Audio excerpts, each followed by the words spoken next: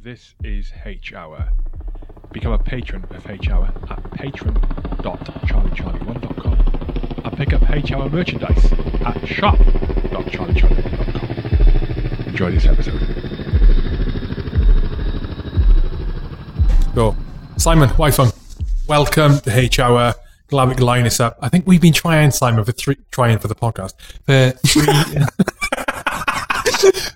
We've been trying for years, you. I can't believe you'd start with that. 3 years, I think, is it? It's got to be 3 years. I think so, yeah. It's been a while. Yeah, but here we are. I won't labour the point. It's a hard you can be, I want to get hold of them. It's just superb. Pleasure to have you here. Great, thanks. Good to be here. Yeah, and to be honest, you are part of a group of fascinating people that I've been introduced to initially through Keith Abram, for which I'm eternally grateful. Keith. Yeah, and today, obviously, we're going to talk about ayahuasca, predominantly, if not exclusively, which is, I think, is sort of the biggest black hole in my knowledge I have when it comes to my early journey on the knowledge of psychedelics. Awesome. So I'm really looking forward to this. Great. You guys are both behind Onaya Science, which is ayahuasca research, right? But before we get to how you came to be involved in the company together, how did you meet in the first place? What brought you to Spirits together? Yeah, sure. So we met at King's College London. So we were both working in child and adolescent mental health, working with severe autism and ADHD. And I'm a psychiatrist by background, and I was new to the team, and WaiFung was there working as a psychologist. And I think within the first day, we started talking about ayahuasca research, because I'd already been doing it for a few years beforehand. In fact, that's the reason that I moved down to London, was to continue doing the research here. It's based in the jungle, but also just being based at one of the top universities in London. And you were pretty much immediately on board. Yeah. So had you already been researching it as well? No, well, I knew about it. I used to work in addiction a lot, especially, and also I'm a musician, and within the musical scenes, it's quite commonplace being around everywhere. And then when I worked in addiction, there wasn't, it wasn't like a classic drug of addiction that people mostly knew about, like alcohol, crack cocaine, heroin. And then, no one really knew about the psychedelics or the club drugs like ketamine, MDMA, but I had an expertise in that. So I developed trainings to train the staff that were on the drug and alcohol teams there. So I had been doing my own research, going to conferences and stuff like that before meeting Simon. Okay. So where did it go from there then? You met each other, you had the mutual interest in ayahuasca. Yeah. And then did he recruit you? Did he drag me into it? Yeah. You could kind of phrase it like that. I guess we just got funding from the UK government, from the Medical Research Council, which is the first time that the Medical Research Council had funded any research into ayahuasca. And as far as I'm aware, it's still the only time. And we had that funding, and we were about to go out into the jungle to do this new study, looking at the effects of ayahuasca on epigenetic change. And epigenetics it's really cool. It's the study of the way that the environment affects the expression of different genes. So rather than actually changing your DNA, like your genetic code, it's the genes that are expressed. So, for example, when you say the environment, yeah, you mean external environment or the environment in the brain? Well, both. And so we were specifically looking at childhood trauma in this first study. Epigenetics, anything can affect epigenetics. So for example, the quality of air, your diet, things like that, whether you smoke, it changes the expression of your genes. But more recently, we started looking at whether or not military veterans who have suffered from PTSD have epigenetic change as a result of drinking ayahuasca and going on one of these retreats. And specifically looking at whether or not genes associated with trauma can almost be reversed. So if you experience a big trauma, so for example, you're in some kind of combat situation, then you might have certain genes that have been cranked up as a result of that. Like an obvious one would be cortisol, so like a stress hormone. And that's appropriate if you're in a combat situation. But when you get back to civilian life, you don't want your gene that, there are many genes that are associated with cortisol, but you don't want those to be super sensitive and releasing lots of cortisol. It's inappropriate. It makes it difficult to survive in the world. So our hypothesis is that by drinking ayahuasca, we're looking to see whether or not some of those genes could be reversed. So that's what we're looking at. And so we just started looking at epigenetics in this first study. And we started speaking about the study, and WaiFung, with his background in psychology, was a really welcome addition to the team. I think, you were helping to design that study within about a week, I think. Yeah, it was such an interesting field for me before even getting into it. I was more well versed in the other psychedelics. I think ayahuasca is generally like a gap for a lot of people, because it's not one of those classic like LSD or psilocybin mushroom, which is more commonplace around, especially in kind of Western society. Whereas ayahuasca, a lot of the time, people would have to go all the way to South America. It's a question of accessibility, right? Is that it mainly? Yeah, who has the training and the qualifications, well, not the qualifications, but like the expertise to be able to guide something like ayahuasca, because of the way it's formatted is really quite different to other psychedelics and other psychedelic trips, and especially with the purge, and it can get quite intense. Not that other psychedelics don't have that capacity as well, but especially with ayahuasca, there's a really rich tradition and ceremony and ritual around it as well. I was really excited to learn more about it and jump on board with this research, especially taking a lead on the psychological side to complement the epigenetics. And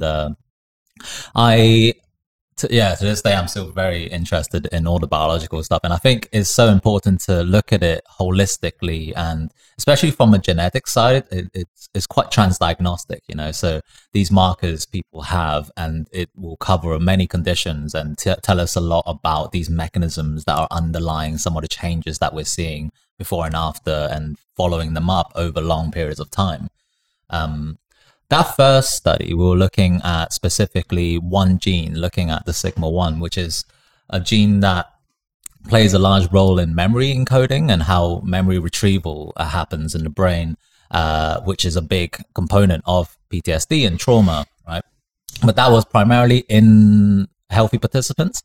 And then luckily, this time round, because being able to get a bit more funding and a bigger team, access to labs, it's been a few years since that first study now, we are able to expand to a larger section of the human genome and look through that. Sorry, so that study was looking at the impact of ayahuasca on healthy brains' memory capability, basically. Is that correct? Not really memory. So we were looking at 3 different genes, and we found an effect in one of them, in the sigma-1 gene. And that gene does lots of different things. So one of the things that it does is it changes, it's hypothesized to be involved in traumatic memory recall. And so the idea is that if you change the regulation of that gene, it becomes easier to access traumatic memories, so you can bring them to the surface, and then you can begin to work through them within the ceremony, and arguably afterwards as well, like when you're doing your integration. And we were specifically looking at that because our funding had to be focused on childhood trauma. So we were looking at whether or not there was a correlation between changes that we saw in depression and anxiety, common mental health conditions, and the amount of childhood trauma that people had gone through, and then whether or not that related to the change in expression of this gene. And so what we found is there was a correlation. So we found that there was a change in the expression of this gene. We found that people drinking ayahuasca seemed to become less depressed and less anxious, and the people who had more childhood trauma had a greater change in each of those things that we saw. So it seemed to be that ayahuasca was helping people with greater levels of childhood trauma more. But that study it's more of a proof of concepts. And so with the results from that study suggested that we should be looking into this field more, that maybe the epigenetics, the changing expression of different genes it could be an underlying factor to the changes that we see as a result of ayahuasca.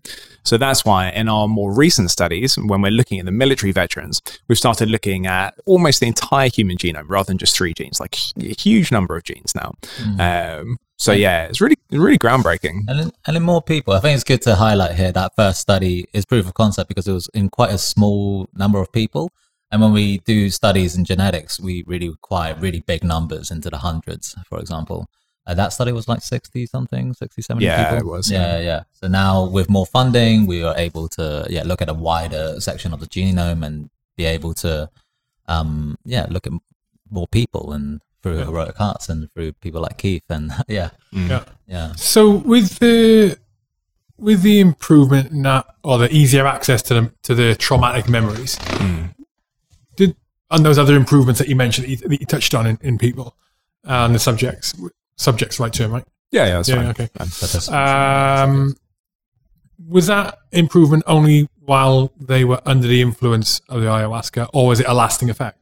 Yeah, it's a lasting effect. So we saw that these changes were most significant immediately afterwards, after the retreats. But then we found at 6 months they were still maintained, but they would be a lot of people. Some people continued, so like levels of depression continued to improve even at the 6 month mark.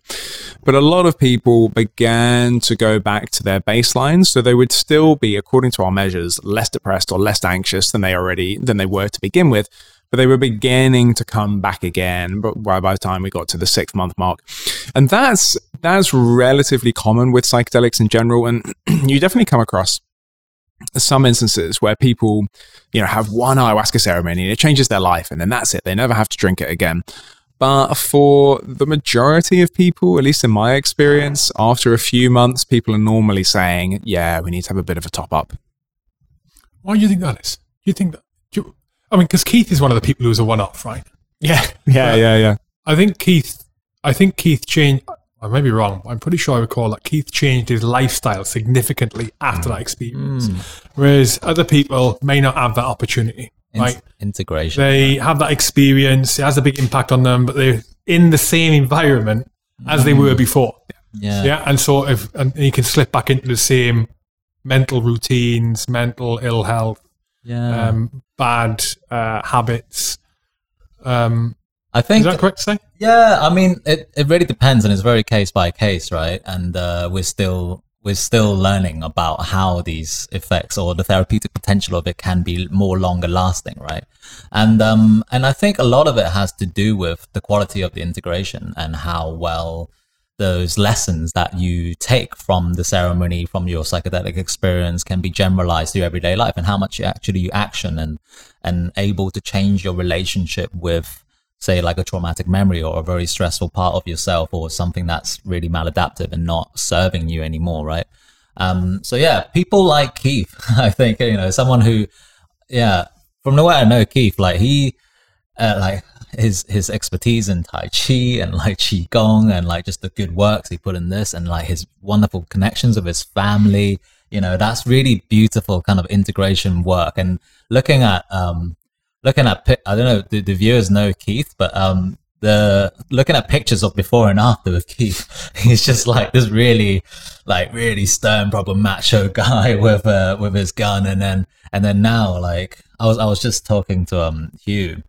Now, like how I met Keith for the first time, I'd been working with him initially online over lockdown because he's the head of Heroic Hearts UK, and then I went to Margate one time because I was making music there and I was doing some Tai Chi on the beach, and then some guy came up to me to compliment on my form, and it was Keith. And I was like, oh wow, it's so good to finally meet you, man. Yeah. And just going back to that point as well, why is that? Like, why do people revert back again? I think one of the one of the biggest healing components of the ayahuasca retreat, aside from the actual ayahuasca itself, so pharmacologically, and arguably the spiritual component as well, which I'm sure we'll get to later, is the community component. So when you get people on an ayahuasca retreat, for the first time, for a lot of people, they are with 10 other people who are in the same situation as them.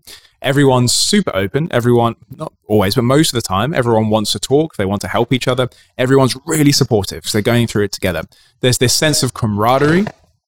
And you have facilitators who are there just to speak to you the whole time. You're there as a participant for an extended state of time. And so when you finish that retreat, it depends where you go back to. So if you go back to a loving, supportive home, then I would imagine that those changes are probably going to be better preserved. But, for some of the veterans that we come across, and definitely like when I used to work in addictions as well, if you help somebody from an addiction, great, they're clean, and then you send them back to the crack den that they live in, what do you think is going to happen? And I think in my experience too, with a lot of the veterans that we work with, they're isolated. They're super isolated. They're like stuck somewhere with no money. There's isolation. They don't have their support network around them. And so if you take that support network away, even if they've done fantastic work, if that doesn't change, if those foundational things don't change in their lives, then of course that, the rumination, the desperation, all of that stuff is going to come back again. So I think you can't underestimate the social components of these retreats as well. It's really interesting that I've got a good friend, and he's spoken about this at length in relation to his brother. Yeah, and his brother is, drug abuse and all of the bad things that go along with that, criminal record, and he's been in and out in jail. And one of the things my friend says is like they've released him from jail. I'm a friend of servant, so he can't be there to handhold him and babysit him. Not babysit because he's young, but just try and keep him away from the bad stuff. But they release him from prison, and he's right back into the same environment, exposed to people who are going to take advantage of him, from drugs to people who want him to go and nick stuff and all. It's exactly the same thing. It's the same problem, right? Interesting also about the environment you're talking about. And we're talking about people with like many years of mental health problems, and then the way these habitualized kind of like ways of being and thinking and interacting and relating with people and substances have been really long, like many years of these issues that are just like ingrained in their everyday lives. So we're talking about really major shifts that people would have to, like finding a new place to live, finding a new way of working, a new way of interacting with other people, and really try and fix those relationships. A whole new community. Toxic people. Yeah. So has there been research into the effects of ayahuasca when it's being given, administered, experienced in a normal environment, hospital, doctor environment, where you haven't got all that additional change of surroundings, unusual surroundings, the shamanism, the ritualistic side? Has there been research on that? On that? Yeah, for sure, there has been. There's been one major randomized control trial, that's the gold standard in hospitals. And there were still really good effects as a result of that. A few things come to mind. There are some studies that break ayahuasca down to just the DMT and the hamala alkaloids, where DMT is the main psychoactive component, the psychedelic component within ayahuasca. And hamala alkaloids, they have their own method, their own individual things that they do. They're a type of antidepressant, but they also work to prevent the DMT from being broken down so that it's absorbed into the bloodstream. But there are studies that look at those two things individually or in tablet form without any of the shamanic singing or whatever, and they still find positive results. But I kind of feel with that, that makes sense, but arguably that's not ayahuasca when you break it down like that. But I also think that you're really missing a core component when you do that.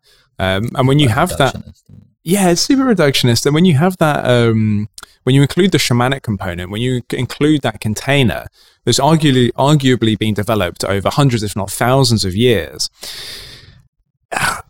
I feel that the results are just so much stronger. And although the studies still show that the results for both are good, I do question whether our measures can actually capture all the benefits that happen within that shamanic container in the jungle. So let me give you an example, right? So we'll be in the jungle, and very simply, you can split research into quantitative and qualitative. Quantitative is numbers, qualitative is like interviews, and you can analyze data like through that. And when we do quantitative research, like WaiFung and I will stand up and we'll give talks and we'll say, oh yeah, like depression decreased by over 50%. But that, I mean, it's true. It's like, it's not a lie, but that's like a fragment of what actually happened. And you capture more with qualitative, but there's even more that's going on there. And there's things to do with your, potentially spiritual healing, your change in perception of the world. And there's only so much, I feel, that we can truly capture through the measures that we use in Western scientific research. Yeah.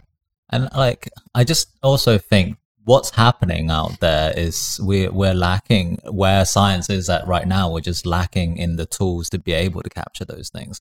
And we're talking like people are coming back with, really visionary anecdotes of really metaphysical experiences, out-of-body experiences, reliving past lives, and all these really ineffable, dreamlike accounts of really rich in detail, and those sorts of things is like, how do you capture that? How do you quantify that? How do you try to measure that in a way that does it justice for us to learn about it?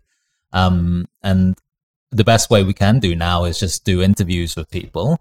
Labor intensive, that's the problem, isn't it, with the qualitative data they take? It's talking to people or surveys or questionnaires or interviews. It just takes time. Yeah, it's hard to generalize that over people when it's just like case studies, right? It's got a bad rep in science, like qualitative interviews. There's definitely really good ways to do it, but then the pushing power, especially when it comes to like law reform and stuff like that, is weaker than. That's one of the reasons why, just almost kind of strategically, as much as anything, as much as the research being interesting, we started broadening our the scope of our research. So we started just using psychometric questionnaires. So our first studies were looking at the effects of ayahuasca on personality. And that was just using really long questionnaires that assess your personality before and afterwards. And so we saw, just very simply put, there were decreases in how neurotic participants were immediately after drinking ayahuasca, and that was maintained 6 months later. But it's quite easy to fault that. And as WaiFung said, it doesn't carry that much weight in the scientific community. And the gold standard is usually the randomized control trial. And obviously we're doing all of our research in the Amazon rainforest. So we thought, how can we bring more weight to this so it's taken more seriously? But it's already quite far out, like literally and metaphorically, working with ayahuasca only with shamans, and trying to capture what it is that they're doing. And so that's why we started looking at genetics. Like, you can't argue with genetics. Like, genetics, neuroimaging, so we're using EEG as well. So we're placing EEG caps, they're like little rugby caps, on participants before they have their ceremony and then afterwards as well in the hotel in Iquitos, and looking at the changes in brainwaves that happens because of that. And then also most recently collecting small samples of poo to look at changes in the gut microbiome before and after. And with that kind of science, it's much harder to say, well, it could have been like due to placebo or whatever if it's a genetic change. So that's another reason we're looking at it. So are you insinuating there, or is the insinuation that there's long-term impact on the gut biome as well? Positive impact? For sure. Really? I mean, we haven't analyzed the results yet, so we don't know. So these are the new studies that we're doing with Heroic Hearts and with the Herb Clinic. I mean, we hypothesize that there will be, because, well, there's definitely going to be a change. Whether or not it will be beneficial, I'm not sure. The reason we think there's going to be a change is, I don't know if anyone listens to this as drunk ayahuasca, but it just makes you vomit and gives you diarrhea the whole time. And then every other plant treatment the Shipibos use, which is the indigenous community that we work with, just seems to make you vomit. In fact, that seems to be the answer to everything. It's just like, hey, make you vomit and give you diarrhea. You got relationship issues? Here, have some diarrhea. So I imagine that it would change the gut microbiome. Why is that important? But also, like, now there's a lot of research coming out looking at neurology and like looking at receptors and things that regulate your mood and your brain, and how much of that is actually found in the gut brain axis, the relationship between the two. So changes, we're seeing such significant changes in people's mood or mental health presentation, and like that's longer lasting compared to, say, Western pharmaceuticals. We're bound to, see a relationship with the gut, but then, like Simon said, with ayahuasca, it has that additional vomiting kind of purging, which things like LSD or mushrooms are, not known to have. It looks like a really good direction to go down with this research, and we've got a really good expert on that hand. Why is the gut biome important for mental health and psychological health? The body and the mind is so intrinsically connected, and this is something that's very the people in the jungle, they know this very well. They were saying how. So I know there's a link. I know that a healthy gut biome does impact the health of you mentally. It does impact it, right? I just don't understand why the mechanics of it are any level deeper than what I just explained. If you can help me with that, I would appreciate it. With a gut microbiome. So I wouldn't be able to go into this as deep as the expert on my field, but to my understanding, with the gut, there's a lot of our neurotransmitters, for example, things like serotonin, dopamine. We actually find a lot of that in the gut and is stored in there. It's actually like a second brain. So a lot of the way we make decisions, we're finding out more is not just held in the mind and not just held in the brain. It's actually a lot of it is dictated by our bodies. And when our bodies feel a certain way, or is fed a certain way, or is clean, not clean, that affects everything. Our whole decision making, the way we feel, the way we relate to things. Hence gut feelings. Yeah. And then even more than that, so we have the microbiota that make up the gut, but then they also release things. So they release different chemicals, and then they flood around our system as well, and then they go up to our brain. Some of those neurotransmitters, right? Yeah, all sorts of things. And so it's intrinsically interlinked. And in some indigenous communities, they don't even make a distinction between the brain and the body, or the mind and the body. It's all just one thing. But yeah, we'll get back to you the next time we're on the podcast. I can't wait to see that data. Yeah, it's fascinating. I was thinking about, I felt like I asked a stupid question earlier. It's like, not a stupid question. When I asked about the research and of the impact of ayahuasca in a clinical setting. But it seems so obvious now to me when thinking, going on that, if you change your environment, doing whatever you're doing, you can be listening to music now in here and then go and listen to the same music, I don't know, stood on your own in the middle of the Albert Hall. Still on your headphones, but you're in the middle of the Albert Hall and you're looking around, you're going to experience the music in a different thing. It's kind of the same, isn't it? And that's been my experience with the psychedelics as well. So it's pretty obvious. Again, back to your point, it's just about accessibility, right? With the ritualistic side of it. Are you able to, how do you, is there much information and learning you're able to pull that qualitative research aspect from the shamans and those communities themselves? Is that difficult? Yeah, I mean, you could do a study interviewing the shamans and getting their opinion. They seem to all say slightly different things as to their explanation of what's going on, so that could be slightly problematic. I think the closest thing that we do to that at the moment is it's really important for us to include the indigenous shamans that we work with at every stage of the research that we're doing. And so we have something called the Indigenous Advisory Board, which is basically the Shipibos or the indigenous curanderos who we work with, as well as some other non-indigenous curanderos who have also trained with those that we work with. And whenever we get funding, we sit down with them and we say, look, what do you want to study? And the last time we did this, Don Rono Lopez, who's our shaman, said, I want to look at the the communication between human and plants. And we immediately thought, oh, shit. I'm immediately regretting this decision of setting up this advisory board. And so we did it, though. We did a study looking at ayahuasca and nature relatedness, which is how your change in your perception to the plants and nature in general changes over time.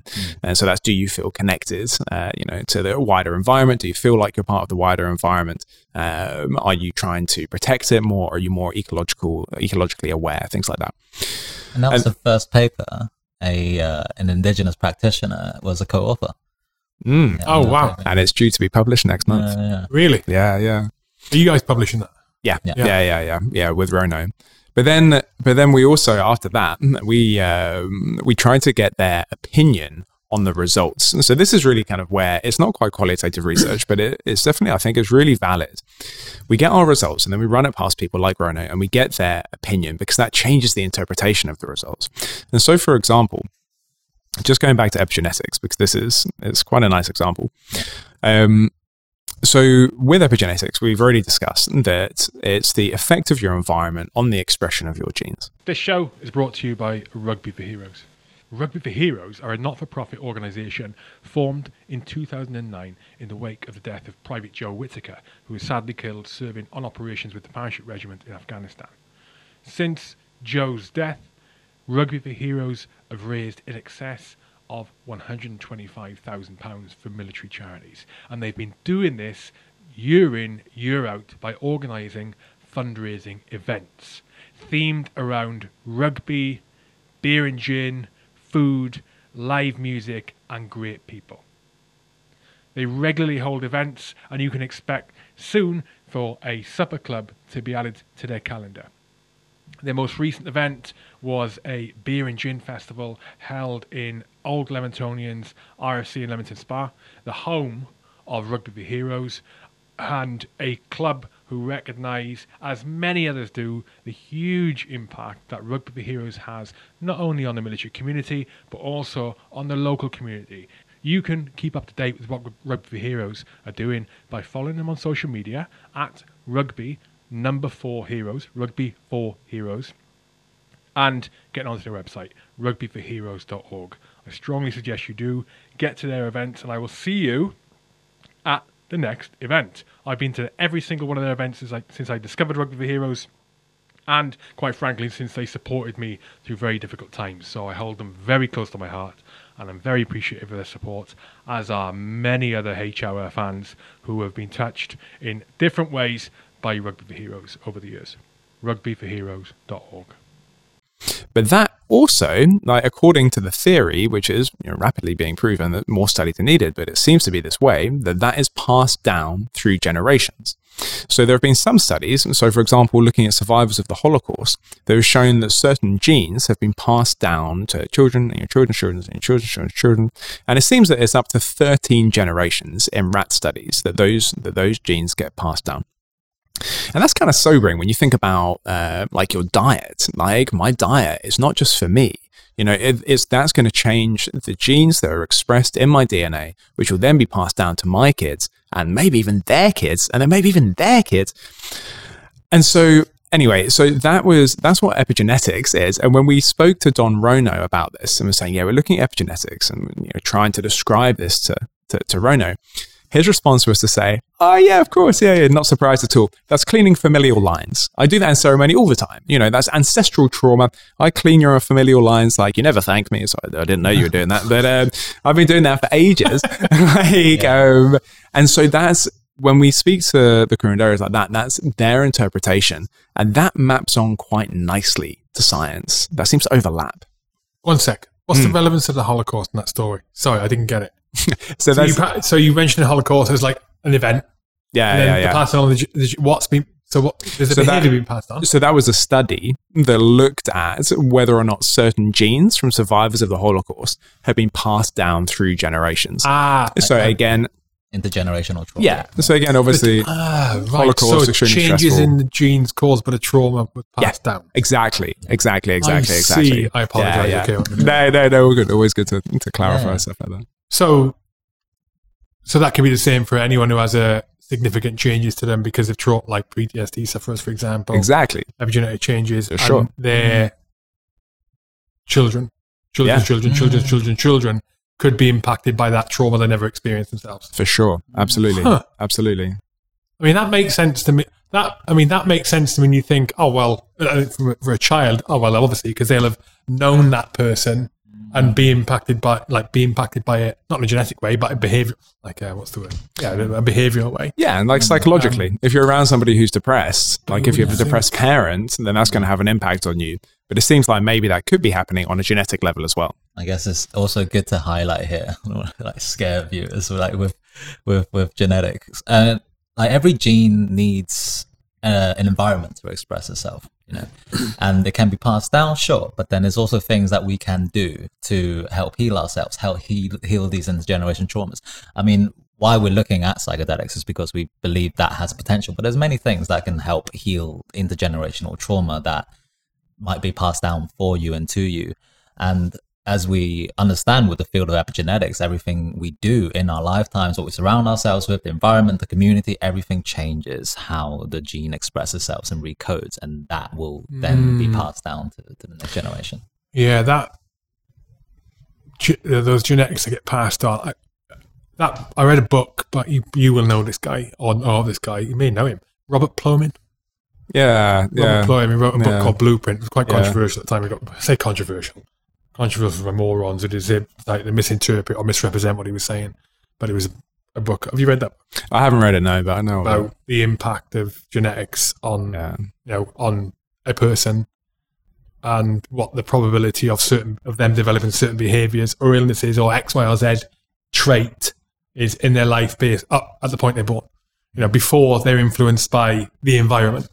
And I didn't realise how big an impact that sort of genetics were. You want, I think, as a layman, you think genetics. Oh yeah, I'll probably have blue eyes because I'll have ginger hair because my parents are ginger, or I may be tall or this body type or this athletic ability because X, Y, or Z. But obviously, it goes deeper than that, as you were saying now, and to have the trauma passed on like that. I mean, is it more complex than simply person has really deep-rooted anxiety as a symptom of a trauma because they're ill, and so that's likely to be passed on. I have a more anxious child, for example, or is it more complex than that and less obvious? Well, yeah, depends on the environment the child's brought up in. If the parent, when passing that gene on to the child, is still very anxious about that thing, and it comes across with their parenting and their parenthood, and then surrounds the child with like overprotectiveness, overbearingness, then is likely to the child is likely to be also influenced and impacted by that. And I think the gene that's most likely passed down for the child to also pick up traits on that is actually alcoholism. Yeah. More so than like autism or like ADHD. But with all these things, it's so multifactorial. So there's not one gene for alcoholism, and there's not one gene for anxiety. Like there are so many. There are like loads and loads, and so many factors. And so it's not the case that if you have a parent with anxiety, oh my God, the anxiety gene is going to be passed down to the child. Like it's really not like that at all. There are firstly all of those different genes, and then there are so many cases as well where you see people who come from a horrendous background and they're just totally put together and they're fine. You're like, wow, you turned out great. You get the same in the military. Yeah. You can have one person who experienced some things and be ruined by it. Yeah. And you can have other people who who experienced horrendous things repeatedly and be totally fine. Fine. Yeah. There was I won't label on that point, but it makes sense. I was going to say to you, the alcoholism.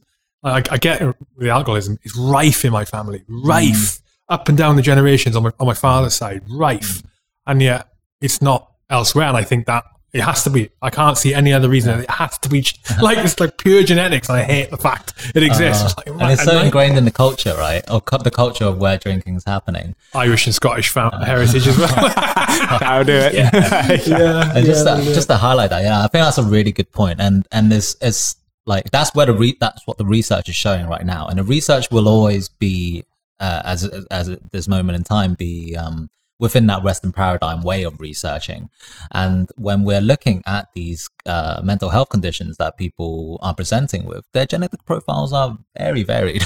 It's very hard to find, unless it's like a deletion syndrome, like Down syndrome or something, it's very hard to find a specific thing that is passed down. So yeah, it's very multifactorial. So how do you go and select which genes you want to focus on? You talked about Sigma 1, which was Sigma 1. How, are you going to maintain focus on that, or if not, are you going to switch to focus on something else? How does it work? Why are you going to choose what you're going to choose? To begin with, basically, we wanted to demonstrate that it was worth looking at. Yeah. So we chose, exactly, the proof of concept. So we chose the genes that we were like, if this doesn't affect it, nothing will. So the chances of it not being affected, no, we're going to be so slim. And so now we're just casting the net really, really wide to try and look at as many genes as possible to see what those changes are. So to begin with, it was based on literature, whereas now it's just kind of, just try and capture as many genes as possible. How do you do that? Capture as many genes as possible. Yeah. You get more funding, and then you look at other better techniques that allow you to look at more genes. So you would that mean you would have to? So you would study the subject before the administration of ayahuasca, get a baseline for all of them. Yeah, exactly. Yeah, in the range of genes you think you are going to be able to measure or want to measure or assess, analyze. We've been just collecting saliva samples, and then so you have their saliva, or now we're moving to blood, like kind of like dried blood spots. And so, you just get some biological material, and then you can perform whatever tests you want to on that. Mm-hmm. And in terms of the mental state of the people you could use, I think you mentioned these are healthy. You call them subjects. Am I using the right term? Subjects. Participants normally. Participants. Yeah. So you using healthy participants in the proof of concept. Yeah, well, we were just using healthy participants. I wonder what I'd love to meet a healthy person. But it was just anyone who was coming to the retreat center. And so we didn't have any specific inclusion criteria or exclusion criteria. So if they got accepted by the retreat center, then they would be on the study. So that meant that, we roughly had participants with the rules of third. So we had about a third of people who were coming there because they were just into alternative treatments. We had a third of people who were trying to treat something and they tried everything else, and ayahuasca was like their last stop, no matter what that was. And then we also had a third of people who were just looking to expand their consciousness. So that was kind of the rough breakdown of the participants that we have on the regular retreats. But then we now do these specialist retreats like the PTSD retreats, where it's everyone has to have this one diagnosis. How did the results or the impact compare with people who just go in there to expand their mind? We're going to expand their mind compared to people who had some ailment. Did they have a reduced effect, or was it an increased effect because they weren't necessarily hoping for some kind of closure or quick fix?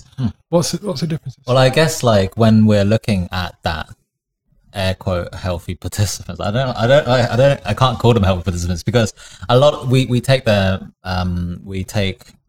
information around what diagnoses they've been diagnosed with, right? So a lot of people actually come, say, with diagnosed depression, anxiety, ADHD, things like that. And then for those people, what we see in the measures is that there's generally a much bigger drastic jump just because their baseline is much higher compared to. But then again, sometimes people will show up with conditions, say that they're very depressed without a diagnosis of depression, and that's just how they're feeling at that time and what they've been going through. So it's really hard to be black and white about, the diagnosed group are seeing more changes, but then definitely those who were meeting diagnostic threshold for these conditions were seeing much more drastic jumps towards the end versus someone who was kind of mentally in a better place on the measures that we have. Quite reductionist, but yeah. How is your research perceived by other members of the scientific community in general? When you mentioned earlier about it's quite out there.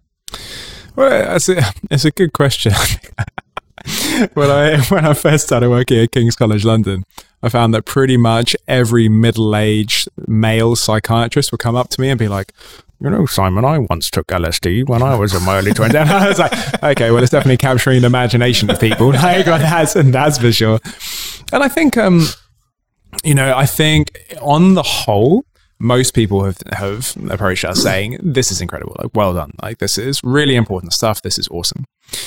I think it's quite difficult to ignore psychedelic research now, because there is such a lot of research that is heavily suggesting the therapeutic potential of these drugs as such.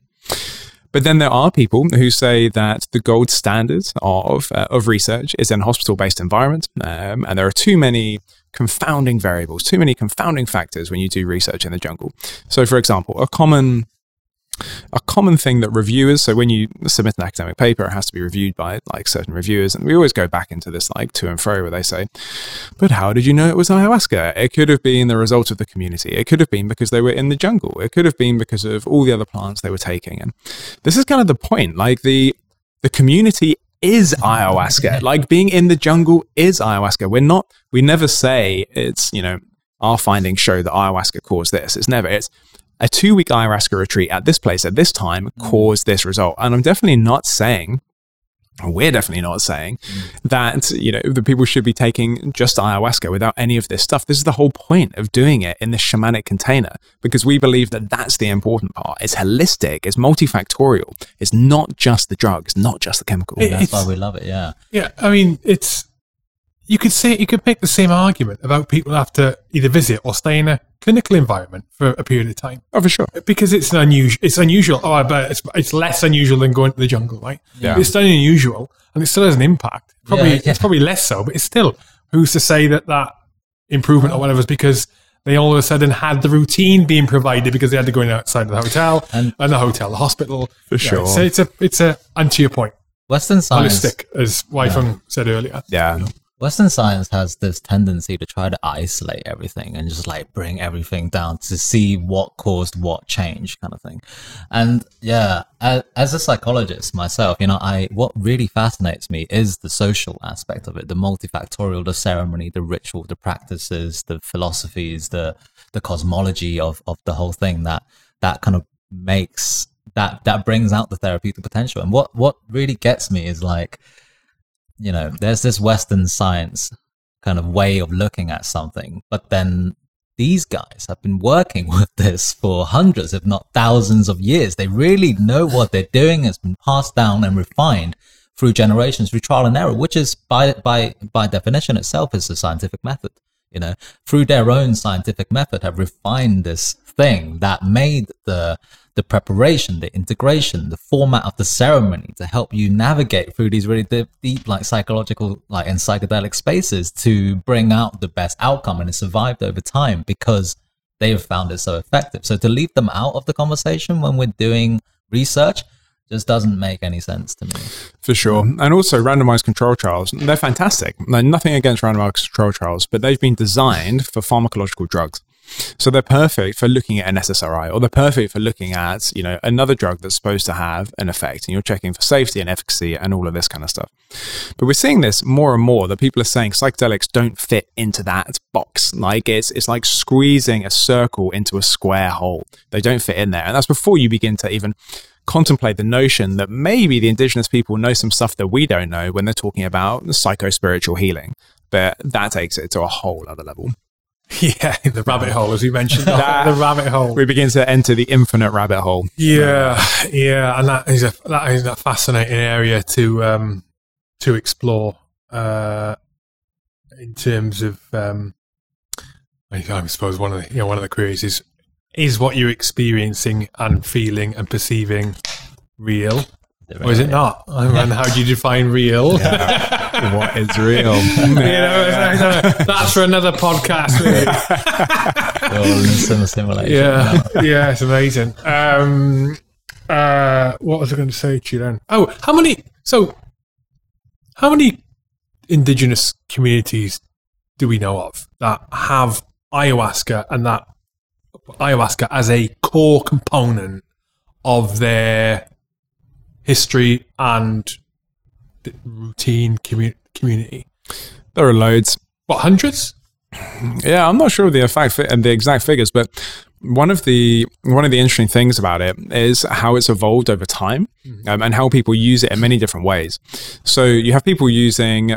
So we both do research and also train in the Shipibo way of working. Shipibo. And they're a community that are based in the Amazon basin in Peru, around Pucallpa, and around Iquitos. And they do their ceremonies at nighttime, and they're described as the spiritual surgeons, and they sing very specific medicinal chants, like they're called Icaros. And then you move to different parts of the Amazon rainforest, and you have other communities like the Huni Quinn, who do their ceremonies during the day or around a fire, and there's lots of singing. It's really happy. They're playing guitar, and it's a completely different feeling. And then you move to Brazil, and you have Christian churches that are now serving ayahuasca to their congregation. These syncretic Christian churches, they've been around since the late 1800s, kind of early 1900s. Some of the later ones around the 1950s, and they combine Catholicism with ayahuasca. Wow. And so you have all of these different ways of working with ayahuasca, and that's before you begin to even question what actually is ayahuasca. How do you define ayahuasca? So ayahuasca, technically you only need it's comprised of the ayahuasca vine and then some leaves that contain DMT. Ayahuasca is a plant. Right? Yeah. So it's it's a vine that grows natively throughout South America and in Hawaii. And then you have plants that contain leaves that contain DMT, and you have different ones. In fact, loads of plants contain DMT, and you mix them together. Am I right in saying you can get DMT on mushrooms? It grows as a fungi on mushrooms. It can do in the right environment. Yeah, I have. I think I've heard that. No, well, really? A mushroom that has DMT? I'm sure there was. Yeah, you can. Wow, I didn't know that. Unless it was something else I was given. That you were given. No, I'm sure it was DMT, and you could. Yeah, it will appear in not as a fungus. It's a fungus. It appears as like a white fungus on a fungus on the mushroom, like a white. Wow. I'm pretty sure. And you scrape it off, and it's DMT. Because there's definitely one that you can eat together, and it has the MOIs and the DMT in there. Right, I think we're going to need to fact check this. Yeah. You definitely need to, because this was from a friend of mine in Swansea in his bedroom. Sounds legit. In what should be a fish tank. That was legit. I'm not making that up. Yeah, anyway. We definitely need to Allegedly, fact check this. Okay, anyway, come back to that. So go on, yeah. Back to that stream that you were talking about. The fish tank. Yeah. So with the use of ayahuasca, because there are so many people who've trained or have experienced ayahuasca with this ayahuasca boom and ayahuasca tourism that's going on. And then people bringing it back to their own traditions and their own spiritual practices like Buddhism, Tibetan Buddhism, and all these neo-shamans are kind of popping up everywhere, globally. So when we're asking about the question, like, how many groups are using ayahuasca as its core, it's a really interesting question. I mean, because it's so unregulated, it's hard to do research on it. It's all underground, but it's really beautiful to see how the plant culture is kind of finding its way into other spiritual practices and kind of merging. Like, for example, in like Chinese medicine, I've definitely come across ayahuasca users and practitioners in Asia, in Hong Kong, in Taiwan. People who have just been studying it or have been trained in the Amazon and then kind of bringing it back to their own culture and their own understanding of kind of energy and chi, and through their own practices run the ceremonies in their own way, Oh, that's interesting, because Chinese medicine tends to get a bad rap, doesn't it? Over here, I think. Over here. Yeah. We love it there. We just call it medicine. Yeah. It's great. It works really well. Plants, plants get a bad rep, I think, because they're not good at fighting fires, which people in the West, I think, like, they really want something to work fast, don't they? I don't know, plants work really fast. Ayahuasca. Oh, ayahuasca was pretty fast. Like, compared to like antidepressants. Yeah. Or therapy. Right? Yeah. Well, I guess like plants are more like about longevity. Like psychedelics are obviously like really hard hitting, but most plants, when you live like an organic, planty, herbal medicine life, is more about, is preventative more than cure. Yeah. Sometimes. Yeah. Well, in old Chinese culture, when like a family doctor gets fired if the family gets ill. So like the family that seems quite harsh. Yeah. That's the history, Like if, I'm glad I didn't study in China. Yeah. Wow, So what was the level of unemployment like back about 3 years ago? No doctors employed. Everyone's sacked. Well, it's all about keeping you healthy. It's all about giving you kind of like daily medicines that you can take that are herbal and give you like a healthy life. That's the culture, man. Don't look at me. That's just what happens. Yeah, it makes total sense. So is ayahuasca available in? I say available. Does it grow in China? Well, DMT containing plants are everywhere. Yeah, and they'll have their own versions of it. And then also they just need to combine it with something that's high in MAOI, which is the enzyme inhibitor that renders ayahuasca orally active, and then it's also an antidepressant, and then that's ayahuasca. So you can kind of make ayahuasca, and then we're going back to like, what is ayahuasca? So for example, I also do some work with the Psyche Institute, which are linked to the University of Melbourne in Australia. And we've started doing randomized control trials, looking at what's called Ayahuasca. So it's using Syrian rue, which contains MOAIs, and then acacia, which contains DMT. So it's making a compound, or a concoction, which is similar to ayahuasca, but it has the same chemical components, but it's from different plants. And the subjective experience seems to be different in those trials, and the people are having a different experience. But of course, people are receiving a capsule. It's a freeze-dried capsule, so it's plant material, but it's put into a capsule so it can be standardized. But then they're listening to a playlist, and they're with a psychotherapist rather than with a shaman. So, even if it was the same plants, it's arguably not ayahuasca. That's I think of it as like MRI, DMT concoctions. What was the name of the community that you said you do the retreats with? The Shipibo. That's right, yeah. Shipibo. Shipibo. Shipibo. Yeah. Okay. And they do their rituals at night. Yeah. Why did you select, if you selected them, why did you select that community to do the retreats with? I think they kind of selected That's where you're doing your research now, right? They more selected us. Yeah. Like we, that's what I was going to say. I ended up there in 2015. I met somebody who was training to be a shaman in Guatemala, and he was on holiday from Peru. And we just hit it off, and we were kind of just talking loads about the work that he was doing, and I was fascinated. And he was training with the Shipibo, and he invited me to come with him. And I had my first experience drinking with the Shipibo, and I'm like, this is incredible. Like, what is this? And started looking into the research that had been done, and found that there was very limited research, scientific research in the Amazon basin. So we started doing research as a result of that, because there was a gap in the literature, and we thought it was important. And then we just stuck with the Shipibo, because we know the curanderos, the family that we work with, really well. We've known them for the best part of 10 years now.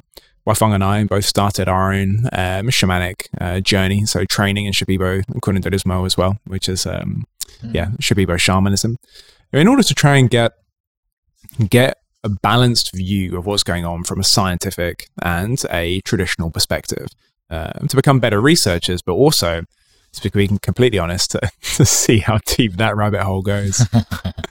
Yeah. I really enjoy like having a lineage to work back on. Is like standing on the shoulders of giants, and there's all these different traditions, and you can obviously go and experience them if you have the right connections and meet the right people, but then that runs the risk of kind of really diluting when this rabbit hole here is so interesting. There's so much to learn from it, and we've been doing this for years now, like since 2016, 17, and yeah, just learning more and more that we don't know anything. That whole area is fascinating, right? It almost seems like another sort of unknown until this point cradle of civilization. Like there wasn't just one; it's over there as well. I mean, because you've got all that. I mean, there's a lot of focus on the minute around ancient civilization. I mean, Graham Hancock did an awesome series on Netflix. What's it called? Ancient Apocalypse. Amazing about these discoveries in the Amazon, because it's it's difficult to go and find stuff there because it's not the most accessible places. And it always makes you wonder what other things there are unknown, and why do they exist, and why have these things carried on through for so long? Like the ayahuasca piece. There must be a much richer history there than what we know of, and something we can learn so much from. Oh, for sure. I mean, only recently didn't they find like a mega city in the Amazon? Yeah, I can't wait for them to like. Yeah, that was like so 2 weeks ago. It wasn't long ago, was it? Yeah. Civilization in the Amazon, because everything was thought to be quite nomadic. They didn't know that there was going to be ancient civilization there. I don't think they're like proper carbon dated stuff, but then I can't wait for more archaeologist research to come out of that. Yeah, it's going to be amazing. Yeah. What's next for Onaya then? What's you've obviously got the research we've just been talking about. Yeah, expanding those research, the scope of the genes you want to look at. Yeah, so we're carrying on with that. So that's an ongoing 5-year study. So we're just getting more and more veterans from Canada, from Australia, from the UK. Veteran focused. Yeah. All veterans from the US. And we desperately need funding for that. So if anybody's listening and wants to fund, that would be great. And just come and find us at onaya.science. And then we're also beginning to branch out to people with traumatic brain injury. And so we're looking at people who used to be elite sports athletes. So we're teaming up with a UFC fighter, an MMA fighter called Ian McCall.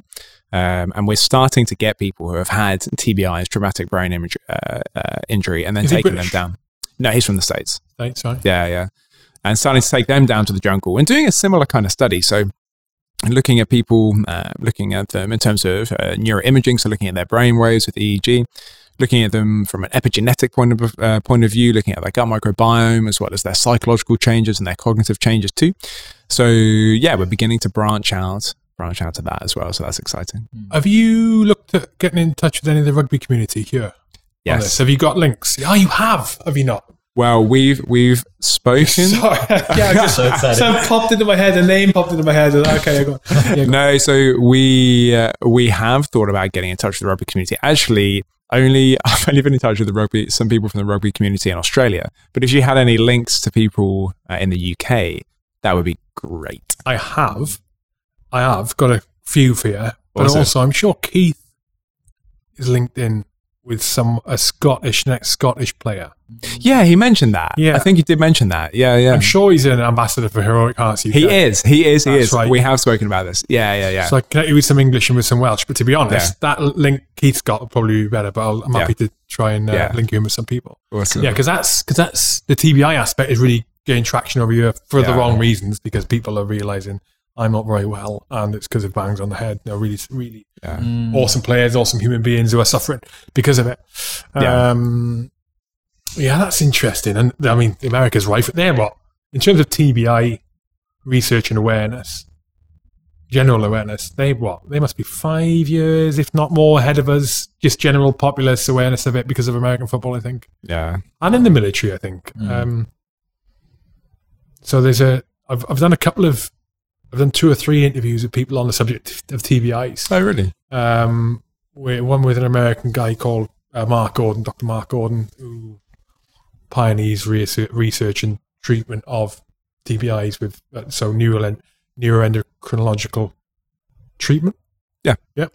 And he has worked with a lady here in the UK called Mandy Bostwick. I'll connect you up with if it's worth connecting up with. Although I think she does have a significant dislike of anything that we're talking about today. Oh, I've just realised. I think I mentioned once to her cannabis, maybe magic mushrooms, and the look on her face told me it all. So I'll rethink that one. Mandy is an angel though, but Mandy also is working on that side. She's doing a lot of trying to help a lot of ex-soldiers over here. Okay, cool. Any of those links are great. Maybe not Mandy, but there's other people I mentioned. Okay, cool. Sounds good. So the TBI aspect, it's good interaction. It's good. Yeah. Like I mentioned to you off air, I think the whole conversation around positive use of positive use of medicinal use of psychedelics and things like ayahuasca, including things like ayahuasca, is just gaining loads of traction. It's getting much more acceptable to talk about. I'll give you the example off air. My youngest daughter talking about pushing psychedelics in a speech at school that she had to give, and the school took it. I reckon 5 years ago, they allowed it to happen. I think 5 years ago it would not have happened. So you want to do what? You want to say psychedelics are good for people's brains? Yeah. No, you cannot say that in this secondary school. Yeah, no, that was totally the case. Like when I first... And the fact, that she was comfortable to do that.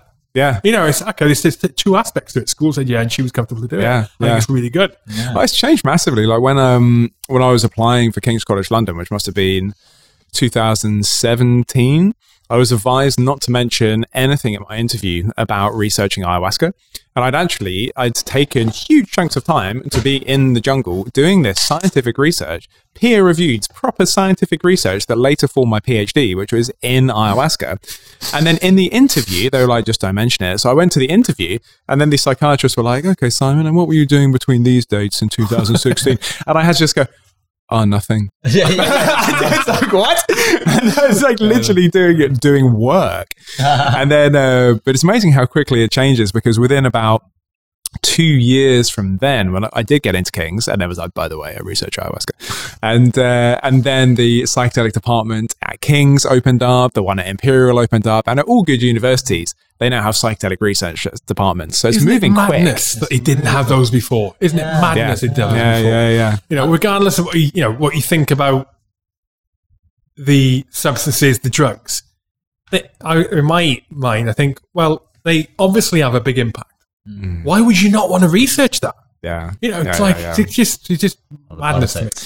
Many reasons, like most of them political. I had a very similar experience as well for my interview with Kings. Did you? Yeah. And just kind of like, for signing up, just like had to like leave out all of these papers and then not say anything but when they get in. But I'm just thinking actually now I work at the Maudsley 1 day a week in this team that have basically downsized in the space because the psychedelic department have grown so much, and they're like they're a really established team, but even those guys have been just kind of just like budged to like a corner somewhere because especially the psychedelic trials group at King's have really grown exponentially, like working with a lot of collaborators, a lot of different projects going on, really big team now. In a matter of years everything's changed. So how can people keep track of what you guys are doing and learn from it? Yeah, so you can go to our website. So we have our website, onaya.science, which is onaya.science. Onaya actually is a Shipibo word, which means sorcerer for the power of good, but it's used more colloquially to mean kind of healer or doctor. So Onaya Science, you can go to our website. You can follow us on Twitter or Instagram or any kind of social media. We're on there too. And then we also have these new exciting projects coming up where we're designing preparation, integration, and ceremonial navigation programs, as well as actually beginning to train people as well in psychology, psychiatry, spirituality, and shamanism. So it's mixing all of these things together to really have a holistic view on what we're doing, so you can become one of our Onaya specially trained therapists. So what is the course?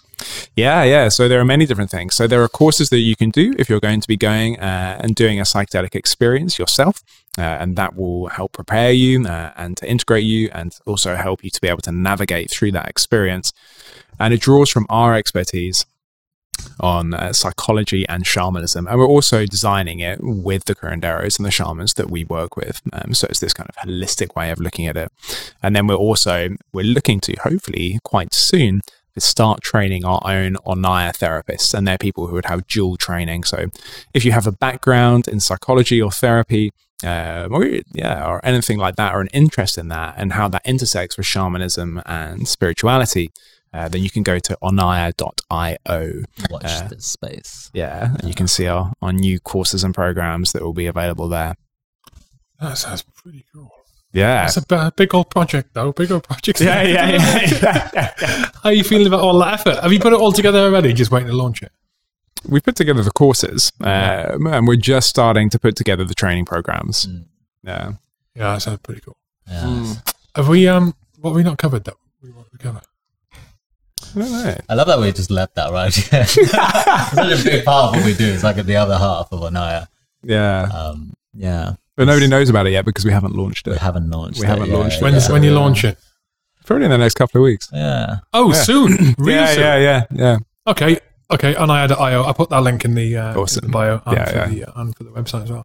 And then where are you? So funding wise, if people want to get involved and sponsor, support anything you're doing, is that information on the website as well? Yes. Yeah, that's all on onaya.science. So it's worth mentioning that for the research, we're completely not for profit, which means that we completely 100% rely on donations. And that's what allows us to carry on and not being involved with pharma, being completely independent. So yeah, we do desperately need funding always. So if there is anybody who is able to give anything, no matter how small, please do get in touch. Please and thank yous. Cool. Gentlemen, it's been a pleasure. As always. Really enjoyed it. Thank you. Yeah, Enjoyed it. nice. I'm much more knowledgeable on the subject of ayahuasca. Good. For the effort of you guys, and let's do it again and chat about these courses have you launched. Let's give maybe a year's time or less and see how things are progressing. Yeah, absolutely. We'd love Thanks for that. your time. so much. That'd be great. Thanks a lot, Hugh. Yes. Thank you, Hugh. That's it. If you enjoyed this episode, why not become a H-Hour patron? H-Hour patrons get exclusive access to premium content. There are private interviews with previous guests and with this guest that nobody will see except for the H-Hour patrons. So before this podcast was recorded, I recorded an exclusive Q&A, a shorter interview structured around 8 questions. All the questions were chosen by patrons beforehand, and that interview is online now for patrons. That happens every time. Patrons also get access to all of the episodes before anyone else. They get advanced viewing of the episodes. And you also get other perks and bonuses. All of the information is on charliecharlie1.com. Just hit the menu item, become a patron. It'll show you everything there, including access to the H-Hour Discord community and private patron-only channels on there. So go to charliecharlie1.com and hit the menu item, become a patron. Easy peasy. Thank you for being a supporter. Subscribe to the channel, and I will catch you on the next episode. Thank you.